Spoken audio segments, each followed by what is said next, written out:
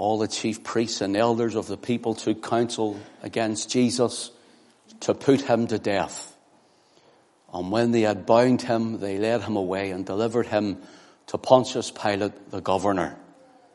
Then Judas, which had betrayed him, when he saw that he was condemned, repented himself and brought again 30 pieces of silver to the chief priests and elders, saying, I have sinned in that I have betrayed the innocent blood. And they said, what is that to us? See thou to that. And he cast down the pieces of silver in the temple and departed and went and hanged himself. The chief priest took the silver pieces and said, it is not lawful for to put them into the treasury, because it is the price of blood. But they took counsel and bought with them the potter's field to bury strangers in. Wherefore that field was called the field of blood unto this day. Then was fulfilled that which was spoken by Jeremiah the prophet, saying, They took 30 pieces of silver, the price of him that was valued, whom they, the children of Israel, did value, and gave them for the potter's field, as the Lord has appointed me. Let's pray. Father, thank you for the wonderful sense of your Holy Spirit. We thank you that you've enabled us to exalt the name of the Lord Jesus tonight. And Father, we ask you now that you would just shut each and every one of us in with yourself. Let this word be personal to stir our hearts. Let this word be private to shine light in the dark corners of our hearts. We pray, Father, that this word be powerful, Lord, to lift our hearts and strengthen them. Glorify your Son, the Lord Jesus Christ, for it's in his name we come, and through his name we ask it. Amen. What price for Christ? What price for Christ? In Matthew chapter 26 and verse 15, we're told, and he, that is Judas Iscariot, said to them, that's the chief priests, what will ye give me, and I will deliver him, that's the Lord Jesus, unto you? And they covenanted with him, notice, for 30 pieces of silver. In our second reading in Matthew 27 and verse 9, it says, and they took the 30 pieces of silver, the price of him that was valued. Before his arrest and his trial and his crucifixion, Judas Iscariot goes to betray him and asks the chief priest, what will you give me if I turn him in? 30 pieces of silver was the covenant that they made between themselves. Then after his arrest, as he's going to be crucified, Judas Iscariot goes and throws the money into the temple. And the chief priests take the money. And of course they buy the potter's field with it. They took 30 pieces of silver, the price of him, the price of Christ, the price of him that was valued. The value of the Lord Jesus Christ to Judas Iscariot was 30 pieces of silver. The value of the Lord Jesus Christ to the chief priests in Jerusalem was 30 pieces of silver. Brothers and sisters, let's just for a moment and just for a brief moment, just think to ourselves, what is Christ worth to us this evening? Sometimes we become complacent and we forget all the things that he has ever done for us, but nevertheless we also forget where he has brought us from and what he has done for us on the cross and how he has carried our sicknesses and our diseases with all of our sins upon his own body on the tree. And we forget as we go through our day and our daily lives just the value of Christ, not only to this life, but to the life and for the life that is to come. So what price for Christ tonight in your heart? What price for Christ in your life? As I said, they just deemed him worth 30 pieces of silver. So first of all, what I want to look at is, I'm going to look at 3 points tonight. We are going to look at, first of all, the price. Then we'll look at the purchase. And then we'll look at the possession. The price, the purchase, then the possession. But before we do that, I want to look at the price, or the valuation, I should say, of the blood of the Lord Jesus Christ. Of the person of the Lord Jesus Christ. What is the value of a soul? Mark chapter 8 and verses 36 and 37 says, "For what shall it profit a man if he should gain the whole world and lose his own soul? Or what shall a man give in exchange for his soul?" The word here for soul is the word psuche, and it means simply the breath of life, the breath of God. The breath of life, the breath of God. It's been explained and described like this: the vital force which animates the body and shows itself in breathing. In other words, you know you're a soul, and you know that you're still living because through your body, you're living through a body of flesh visible to all others.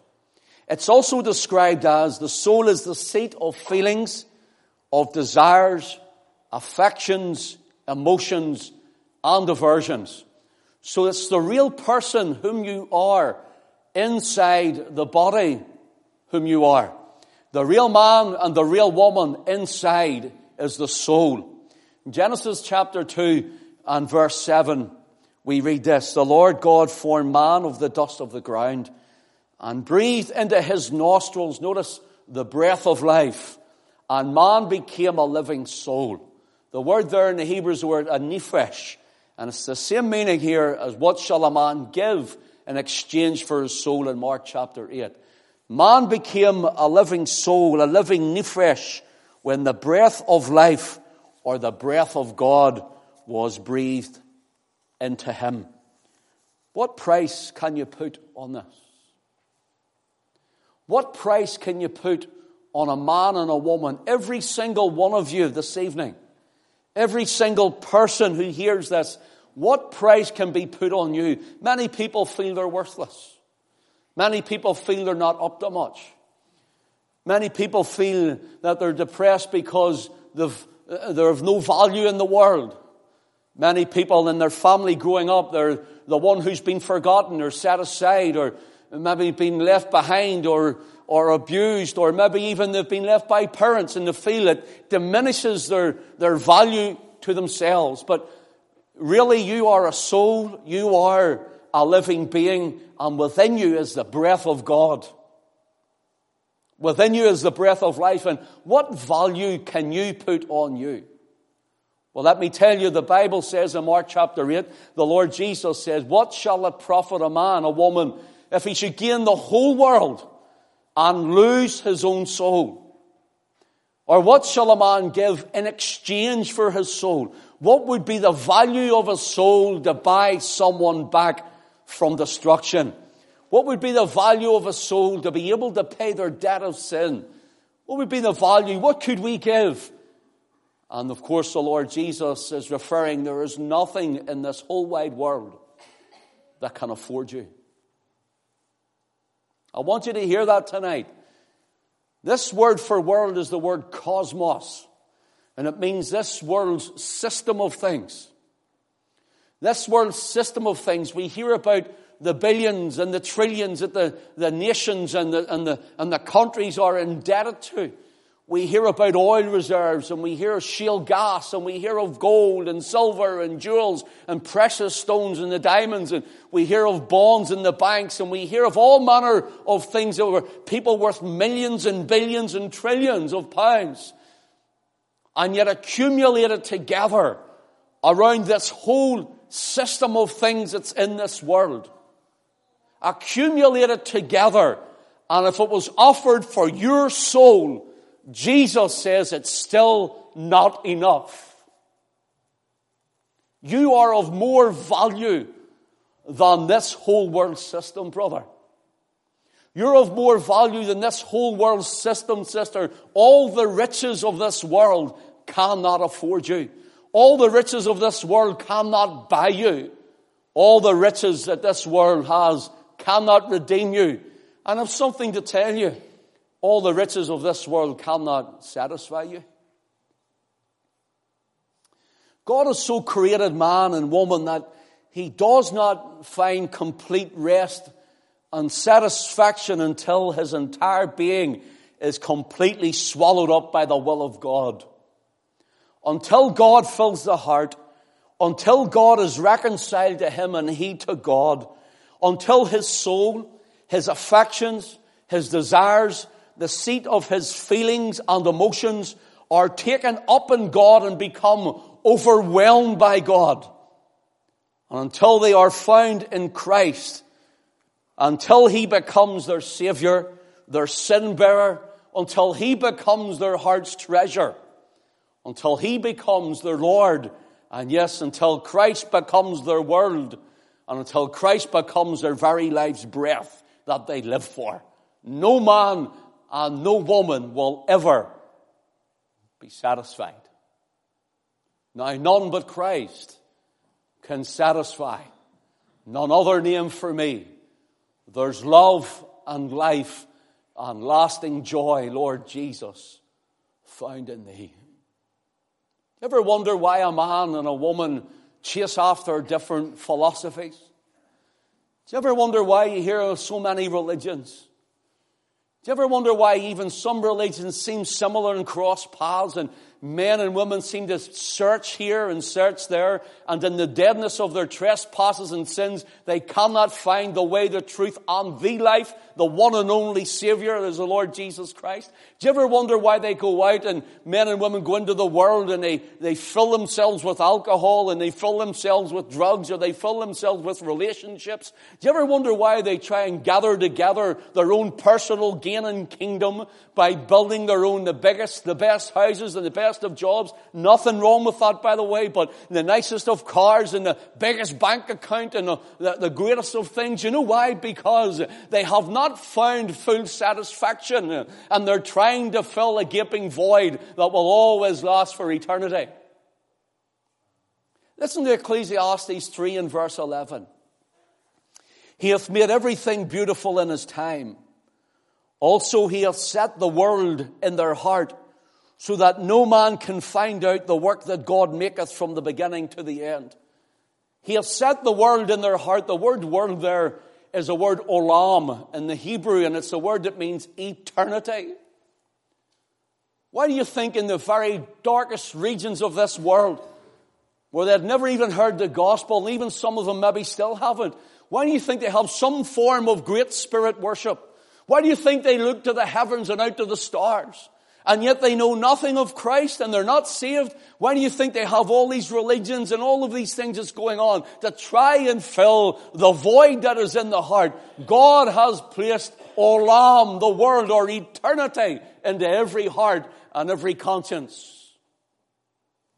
Every man and woman will be without excuse, and God will be justified in all his ways and in all his dealings.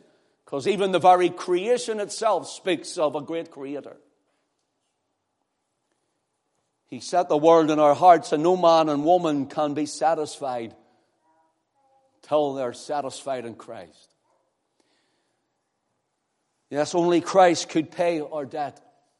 Listen to 1 Peter chapter 1, verses 18 and 19. For as much then as you know that you were not redeemed with corruptible things, as silver and gold, from the vain conversation received by the tradition of your fathers, but with the precious blood of Christ, as of a lamb without blemish and without spot. Now notice what Peter tells us here, and he makes a great contrast. He makes a contrast of things that we have been, something we have been redeemed with, and the definite things we have not been redeemed with.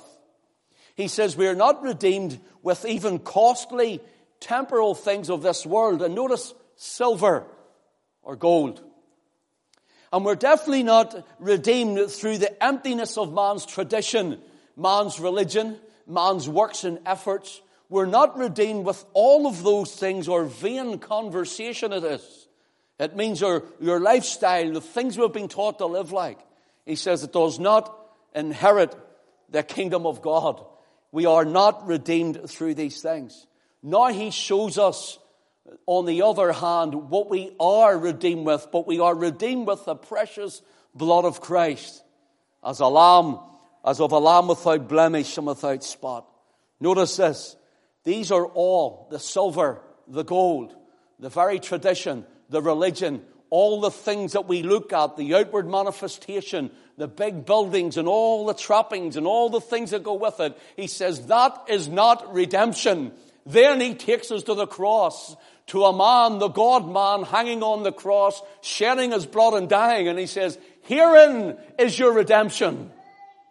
The blood of the Lord Jesus Christ outweighs by far everything that this world has to offer for the redemption of the soul. Let's look now at our 3 quick points. First of all, we want to look at the price in our reading. We are told that in Matthew chapter 26 and verse 15 that they covenanted, the chief priests covenanted with Judas Iscariot. They covenanted with him for 30 pieces of silver. Now the world cannot afford you. And all the things that Peter talked about cannot redeem you. You're so valuable and you're so precious. There's nothing you can do. There's nothing you can give. There's no amount of money and riches that can buy your soul. Yet when they stand Christ before what was meant to be the Jewish church, what did they offer? 30 pieces of silver for him. His price, his valuation was 30 pieces of silver. They covenanted with him for 30 pieces of silver. Listen to what the Lord Jesus says in Matthew 26 and verse 28. Judas Iscariot has went out. He's breaking bread. He's instituting it's at the Last Supper. He's instituting the new covenant as he's breaking bread. Judas has now went out. He's now deciding, I'm going to betray him. He goes and he makes a covenant with the chief priests. And while he's making that covenant, Christ is instituting the new covenant. The new covenant in his blood. And listen to what the Lord Jesus says, Matthew 26, verse 28. For this is my blood of the New Testament, or the new covenant, which is shed for many for the remission of sins. When Judas saw that Jesus was arrested and taken to Pilate, he took the money back to the temple. In Matthew chapter 27 and verse 6, we're told that the chief priests called it, listen, the price of blood. The price of blood. Judas Iscariot called it the innocent blood. The chief priest said the money was for the price of blood. Judas Iscariot said this 30 pieces of silver values the innocent blood. Now I notice this. They call it the price of blood. So they bought the potter's field. Verse 8 of chapter 27, Matthew's Gospel 27 says, wherefore that field was called the field of blood. Here's a field represented, figuratively speaking, of the price of blood, the field of blood. You know, there are many who think little to nothing of the sacrificial death of the Son of God. There are many who think little to nothing of the Lamb of God who taketh away the sin of the world, and they think little of nothing to the giving of his life that we might live, and the shedding of his most precious blood to redeem us. Now notice, 30 pieces of silver bought him. 30 pieces of silver was the price of his blood. Yet we're told the whole world can't afford you. The whole world can't afford one of you.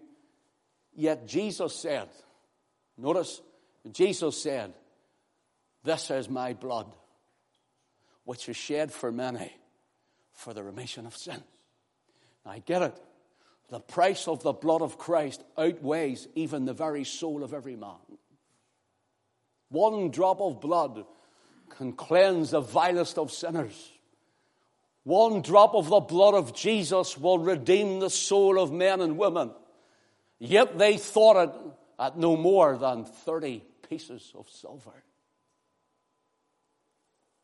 Oh, precious is the flow that makes me white as snow. There's no other fount I know, nothing but the blood of Jesus. Notice this, Matthew 27, verses 24 and 25. Listen to what Pontius Pilate says. When Pilate saw that he could prevail nothing, but that rather a tumult was made, he took water and washed his hands before the multitude, saying, I am innocent of the blood of this just person, see you to it. Then answered all the people and said, his blood be on us and on our children. Pilate just thinks he can wash his hands of the blood of Jesus, the most precious commodity the universe has ever known, the most powerful commodity that this universe has ever seen. And Pilate thinks he can just wash his hands with water of the blood of Jesus.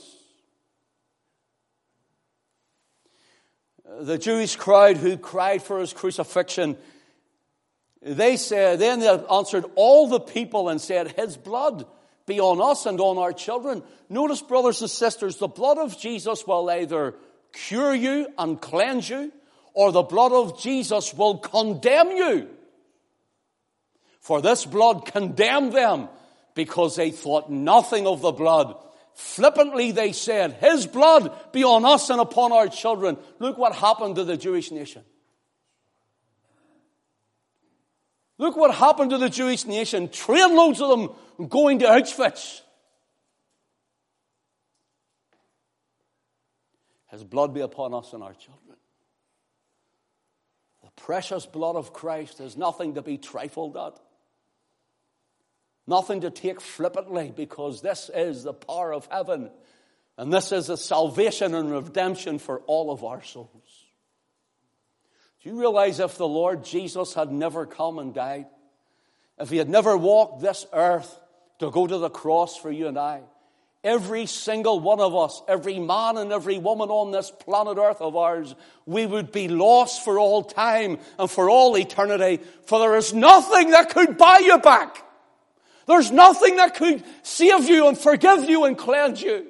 Absolutely nothing but the blood of Jesus. It's the power of the blood, the price of the blood, the preciousness of his blood. And they covenanted together for 30 pieces of silver. Some might say 30 pieces of silver. That sounds a lot. Especially going back and taking the currency away back 2,000 years ago. Does that not seem a lot? Well, let me just tell you what 30 pieces of silver actually was, according to Scripture. Away before that in Exodus chapter 21 and verse 32. Listen to what it says in the law. If the ox, someone's ox, shall push a manservant or a maidservant, that is, injure them till they can work no more for their master, or kill them. If the ox shall push a manservant or a maidservant, notice, he shall give unto their master 30 shekels of silver, and the ox shall be stoned. So in other words, a manservant or a maidservant that is injured and can't work anymore, or one that has been gored and killed by a bull or an ox, he said, the law says you're to give 30 shekels of silver for that person. 30 pieces of silver. Listen to another one, Leviticus 27 and verses 1 to 13, but we'll not read it. You can read it when you go home. Consecration to the Lord. When men and women came to the temple to consecrate themselves unto God, a male between the ages of 20 to 60 years old were to come with 50 shekels of silver. A female from 20 to 60 years of old was to come with 30 shekels of silver. A male from 5-year-old to 20-year-old was 20 shekels of silver. And a female from 5 to 20 years of old was 10 shekels of silver. So in other words, Jesus was valued. Jesus was estimated by the chief priests as no more than a slave for use. A slave for use. In fact, he was no more than a slave to die to pay for him. That's all he was worth to them. Now, ladies, this isn't my fault, but the ladies weren't thought of as much then, and yous were a wee bit less in value, especially to Jewish law and the Talmud. But listen, consecration to God, the consecration of our Lord Jesus, his ministry, his miraculous ministry, his status as a teacher, as a preacher, his status even as a young man in his prime, they downgraded his worth to that of a woman at that time.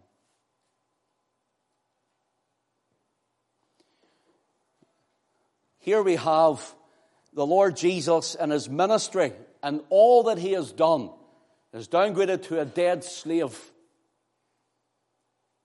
And his consecration, they said, well, the woman can't work the same as the man. That's why it was less.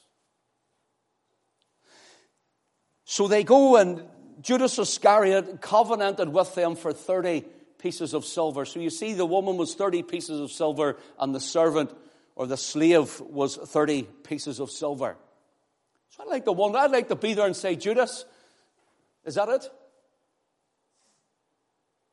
Is that it, Judas? No bargaining? Is that it, Judas? There's no bartering? Is that it, Judas? No arguing over the value of the one whom you sat with, whom you seen heal the sick and raise the dead and feed the multitude, who took you from a storm when you were going to drown? Is that it, Judas? Is that all he's worth? Is that as far as your heart can go in this matter?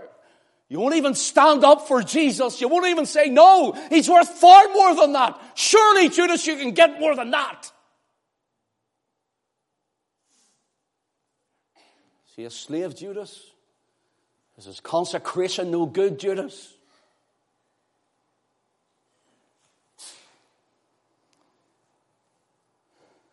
What about his ministry, Judas? You're not going to argue for him for higher worth. You're not going to say, do you not see and hear the teaching? Do you not hear what the temple guard had said? Never man spake like this man. Come on, Judas, work a bit harder than that. No. He took the 30 pieces of silver was his price. They valued him at that. Brother, could I ask you, sister, answer in your own heart and answer honestly with yourself and see where you go with it from here. What have you sold Christ for sometimes? Have you sold him for a bit of overtime? Have you sold him for a bit more money? Have you sold him for luxuries and pleasures? Have you sold him and forgotten about him just because you want to keel the feet up at the fire? What have you sold him for? Is he not worth more than that? Is he not worth more than those things? Is he not worth all the things that this world has to offer and can afford? Surely if one drop of his blood can redeem us, then he's worth more than heaven itself. For he is the creator of all things.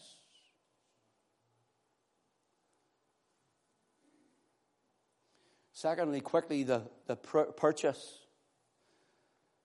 That was the price, now the purchase. Matthew 27 and verse 7 says he took counsel and bought with them the potter's field.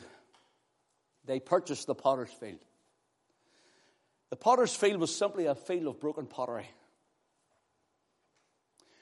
It's believed the potter's house was there, and if there was a marred vessel, he just threw it out into the field. Broken vessels, smashed up pottery, no good. Let's try again. The place was unworkable for land and ungrazable with cattle. And around that whole area, the potter's field was just full of broken pottery. Matthew 27, verses 9 and 10, if you look at it. Then was fulfilled which was spoken by Jeremiah the prophet, saying, and they took 30 pieces of silver, the price of him that was valued, whom the children of Israel did value. And they gave them for the potter's field, as the Lord appointed me. Now, we have a little something to look at here. It seems here that he whose blood alone can pay for the sins of the whole world can only now buy a little field that's useless. What price for Christ? Is this all? Is this it for his life? It seems you can only buy this field that was unfruitful, unworkable, unusable, filled with broken pottery. But brothers and sisters, listen, what the devil doesn't seem to ever understand is this: that although he may incite, entice, tempt, and possess people to do his dirty work for evil, our God is sovereign, he is omniscient, he is omnipotent, he is omnipresent, and that which the devil means for evil, God always works for the good.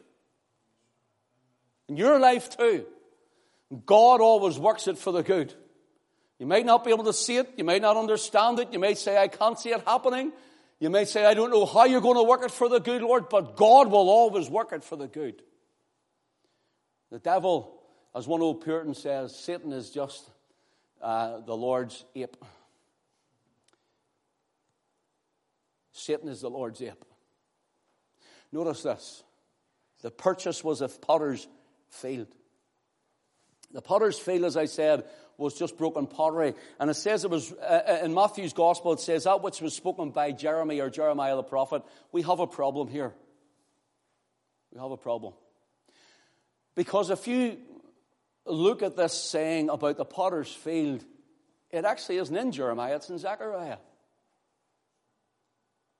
Turn with me to Zechariah chapter 11, please.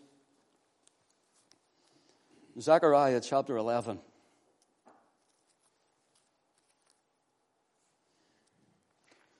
And notice this now. So one may wonder, why on earth would it be Jeremiah? Stay with me. Zechariah chapter 11 and verse 11. And it was broken in that day, and so the poor of the flock that waited upon me knew that it was the word of the Lord. And I said unto them, if you think good, give me my price, and if not, forbear. So they weighed for my price 30 pieces of silver. And the Lord said unto me, cast it to the potter, a goodly price that I was prized out of them. And I took the 30 pieces of silver and cast them to the potter in the house of the Lord. But Zechariah says it. Matthew, why are you copying that down? Some people have tried, I've read many people on this, and some people try to say, well, you know, it's a copyist error. But we know it's not after what we've heard the last 3 mornings. Isn't that right, Gary? It's not a copyist error.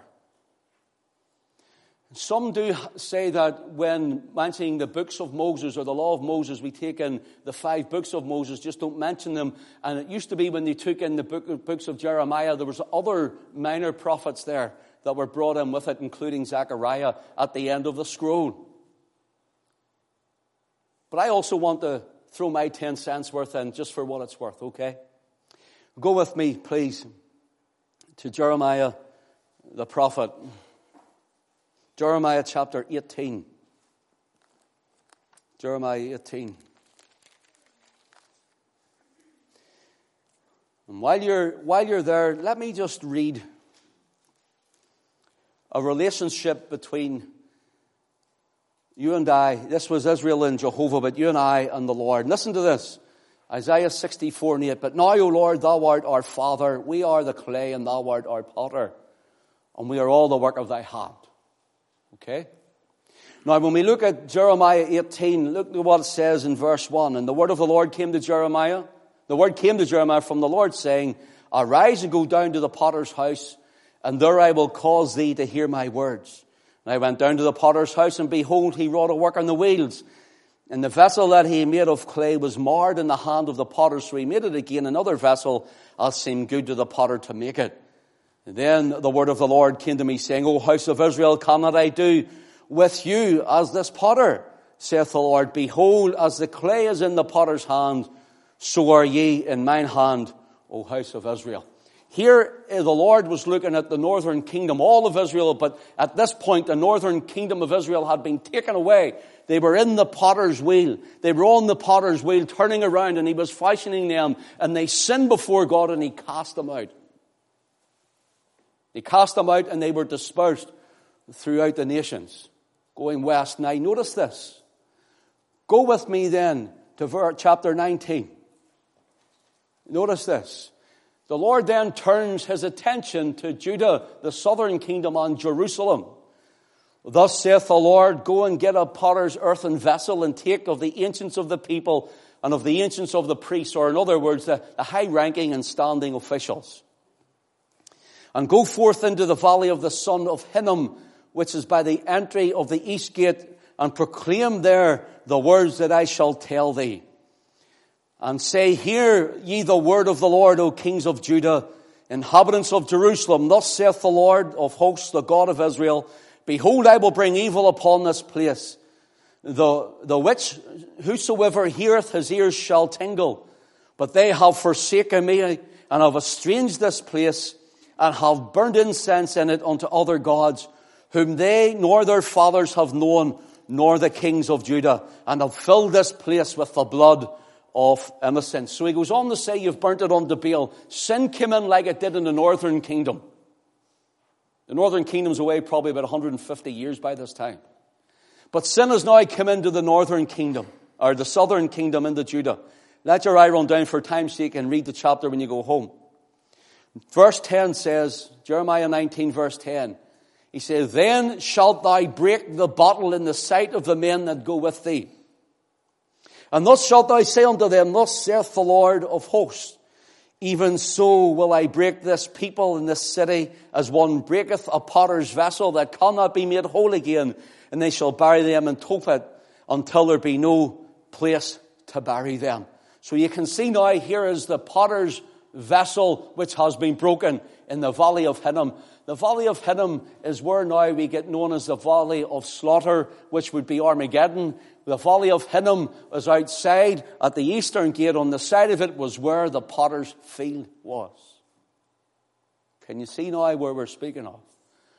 Here it's happening again. The Lord cast Judah, the Jews, into Babylon and allowed them to come back again. Jesus has come, and they've turned our Savior away. And now they're going to crucify him. They've sold him for 30 pieces of silver. That's all he was worth. And what did they buy? They went out and they bought the same field that the Lord spoke of through Jeremiah the prophet.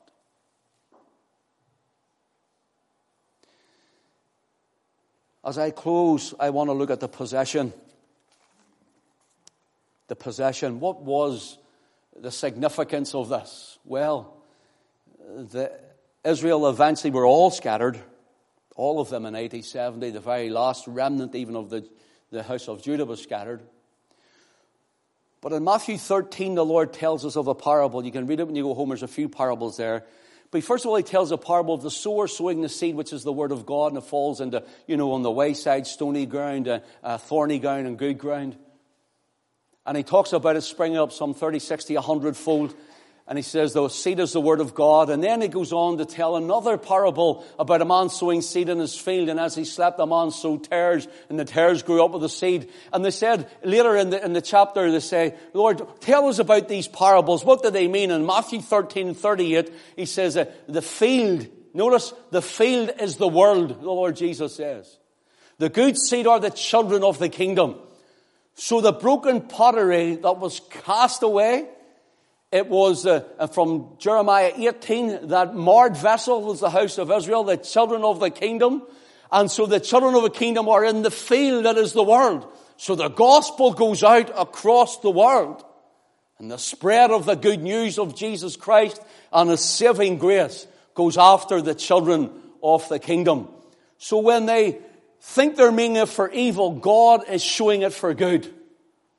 And Judas Iscariot, in Acts chapter 1, we're told he hangs himself. It's taken that the rope has broken, and he's fell onto maybe some of the pottery, and his bowels burst out. Here we see the demise of the devil. We see the demise of Satan's stronghold because of the saving grace of our Lord Jesus Christ. What was the possession? You're the possession.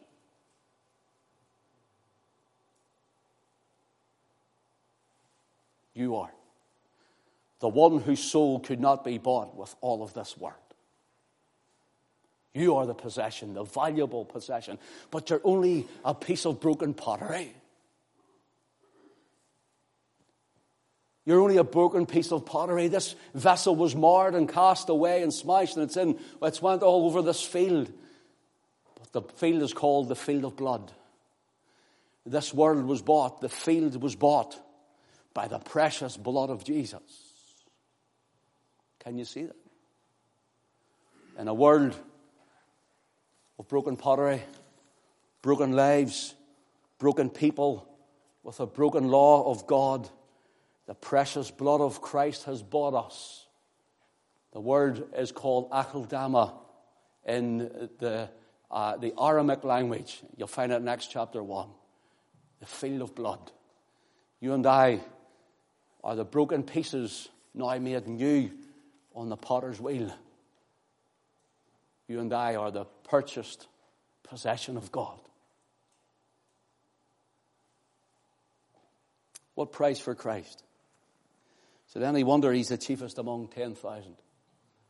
The beloved Son of the Father.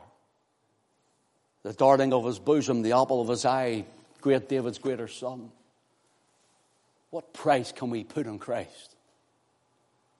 When this world can't afford you, yet his precious blood paid for every single one of us. May God bless his word this evening to all of our hearts. And may you know that you're valued in the eyes of Almighty God.